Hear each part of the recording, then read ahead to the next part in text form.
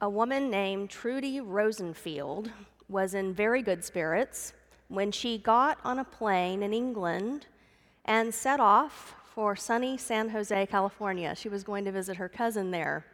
There was only one problem.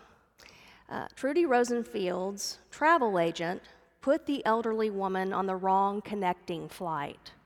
So she made it to Newark, New Jersey, but then, instead of connecting to San Jose, California, she connected to San Jose, Costa Rica, and somehow didn't notice the difference.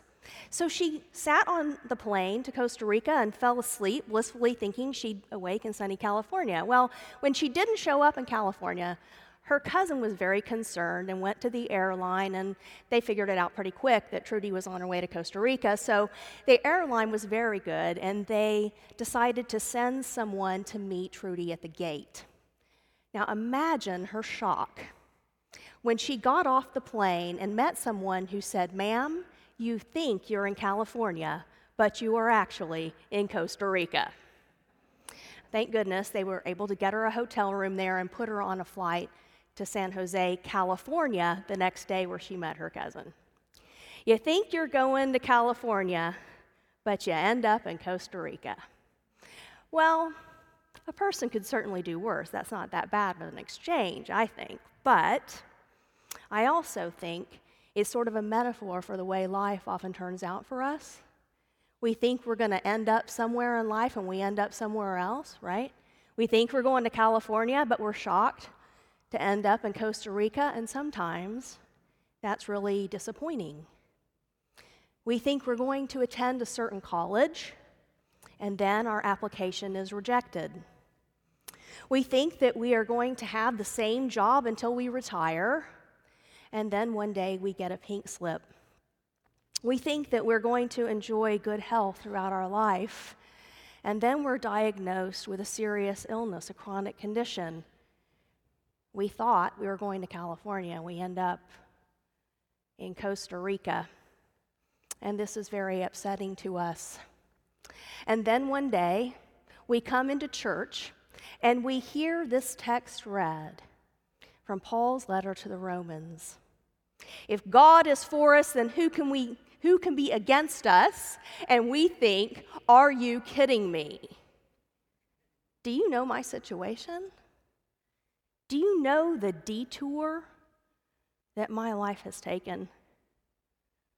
Who is against me? Life is against me.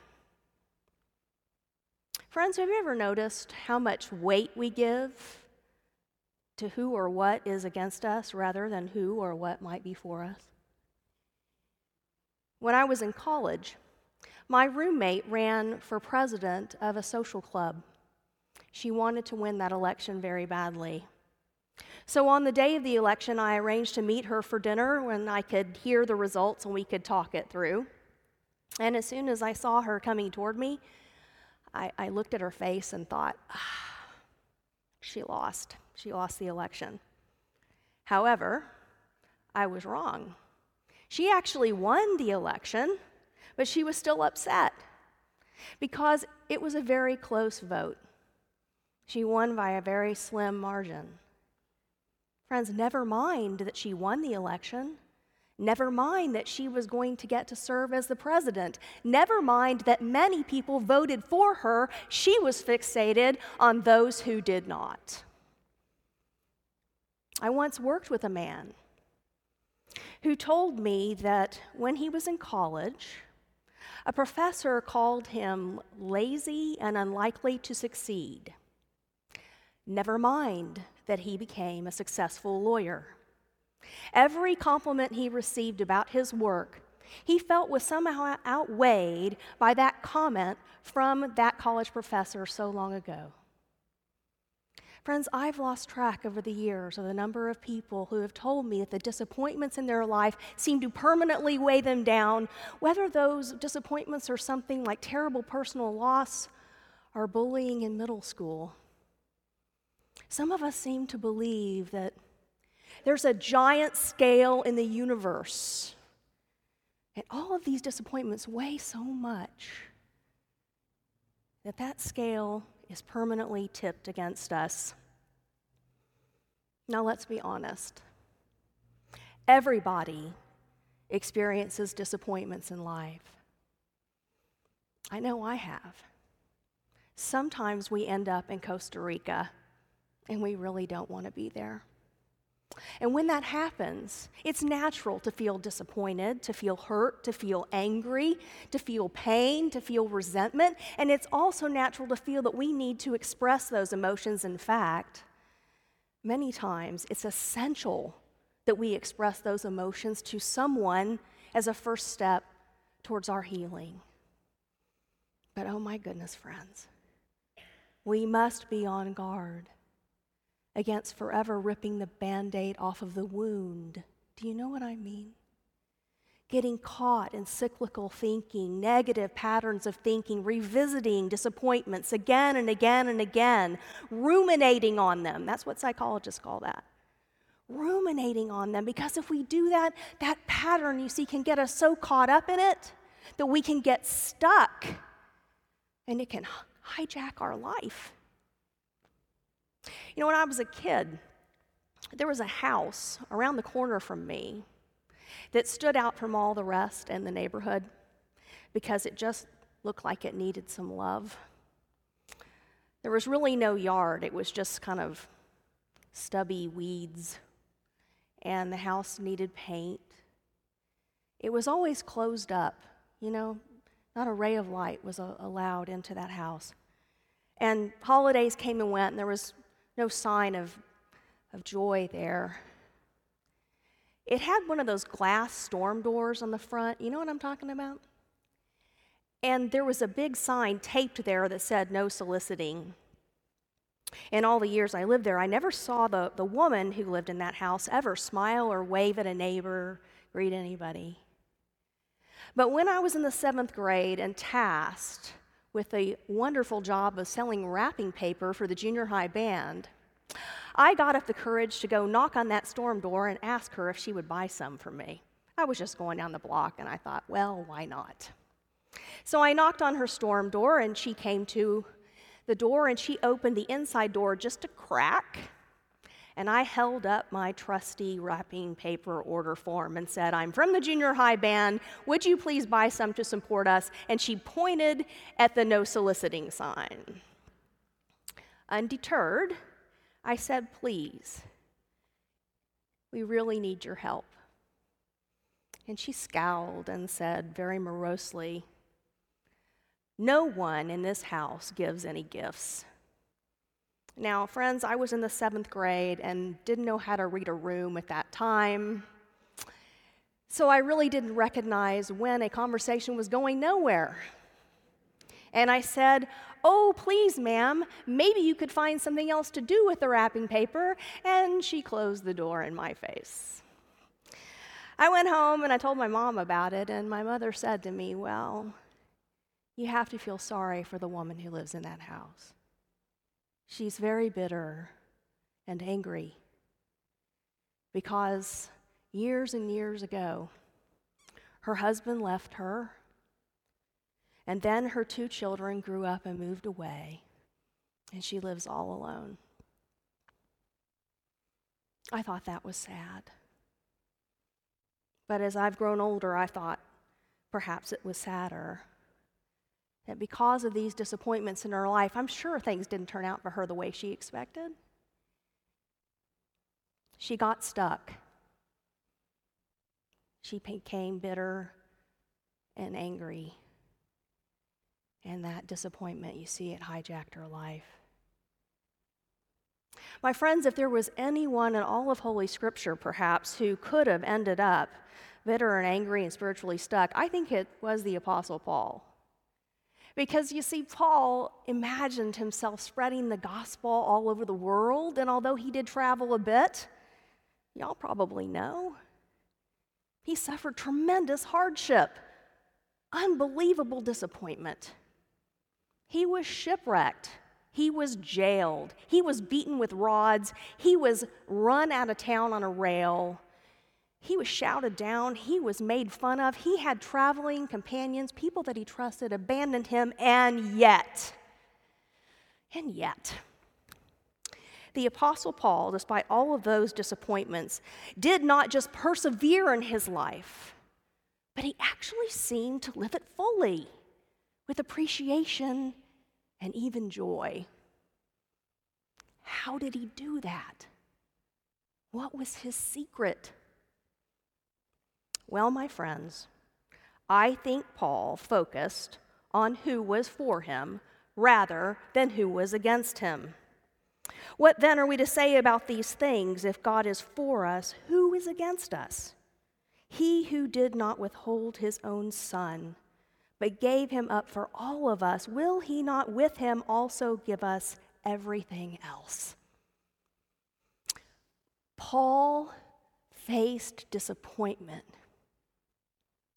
with wholeness and in spiritual health because he always focused on who was for him, not who or what was against him. Paul says God is indisputably for us. The cross tells us that because he sent his own son for us. And Paul doesn't say it in this passage, but we know the reality is God himself came to us in Jesus Christ. That great love is our security now and forevermore. It can never be taken away from us, friends. Whether we end up in Costa Rica or Death Valley, God is with us. He is for us. He wants to help us, and he will if we will let him. That great love will fill us up and strengthen us and carry us, no matter what detour life takes. If God is for us, then who can be against us? I'll close with this. You know, I love my job. I really do. I love being a pastor. And one of the things I love most about it is all the people I get to meet on the way, wonderful people like you. In a former church, I was privileged to know a woman named Barbara Jones. Barbara was one of the most faithful disciples of Jesus Christ I've ever run across. She was brilliant and wise and loving and generous and encouraging and positive. She raised 4 children while at the same time becoming a licensed family therapist, and she helped many people who ended up in their own personal Costa Rica deal with those disappointments in a healthy way. And then one day, Barbara experienced her own tremendous disappointment. She was scheduled for a routine back surgery. She went in for a final MRI to prepare for that operation, and her doctors discovered advanced lung cancer. She was shocked. We all were. Barbara took really good care of herself, and she didn't smoke, and she didn't have any risk factors, and yet there it was, and it was a terminal condition. I know she was disappointed. I know she was upset. I know she was scared. She had so much life she still wanted to live. She had grandchildren she wanted to be with. She did not see her life turning out that way. She couldn't believe it. And yet, Barbara Jones always remembered who was for her. And she leaned into that for the rest of her earthly life. And she continued to bless people until her dying breath. During one of my very last visits with her before she died, she said to me, "You know, Holly, life is hard, but God is good." I've never forgotten that. Life is hard, but God is good. You see, she knew that God didn't give her cancer or will that to happen to her in any way. She also knew that God was always for her. And she clung to that love and the victory she knew she would know in her Savior, Jesus Christ. And she continued to love and care and offer counsel to the end. You know, I would go to see her and she would pray for me. And she could really pray you up. She was such a blessing. Talk about someone who ended up where they didn't think they would ever be, and yet she never forgot that God was for her. My friends, I know that disappointments come. That's part of being human. If you're sitting here today and you're thinking, my life has taken a detour that I do not like, I'm not just in Costa Rica, I am in Death Valley. Take heart. Remember always who is for you, the creator of the universe, the one who loves you most of all, the one who sent his only son to die on the cross for us, the one in whom we know victory. That one is for you. Cling to that, because there is nothing more important. If God is for us, then who can be against us?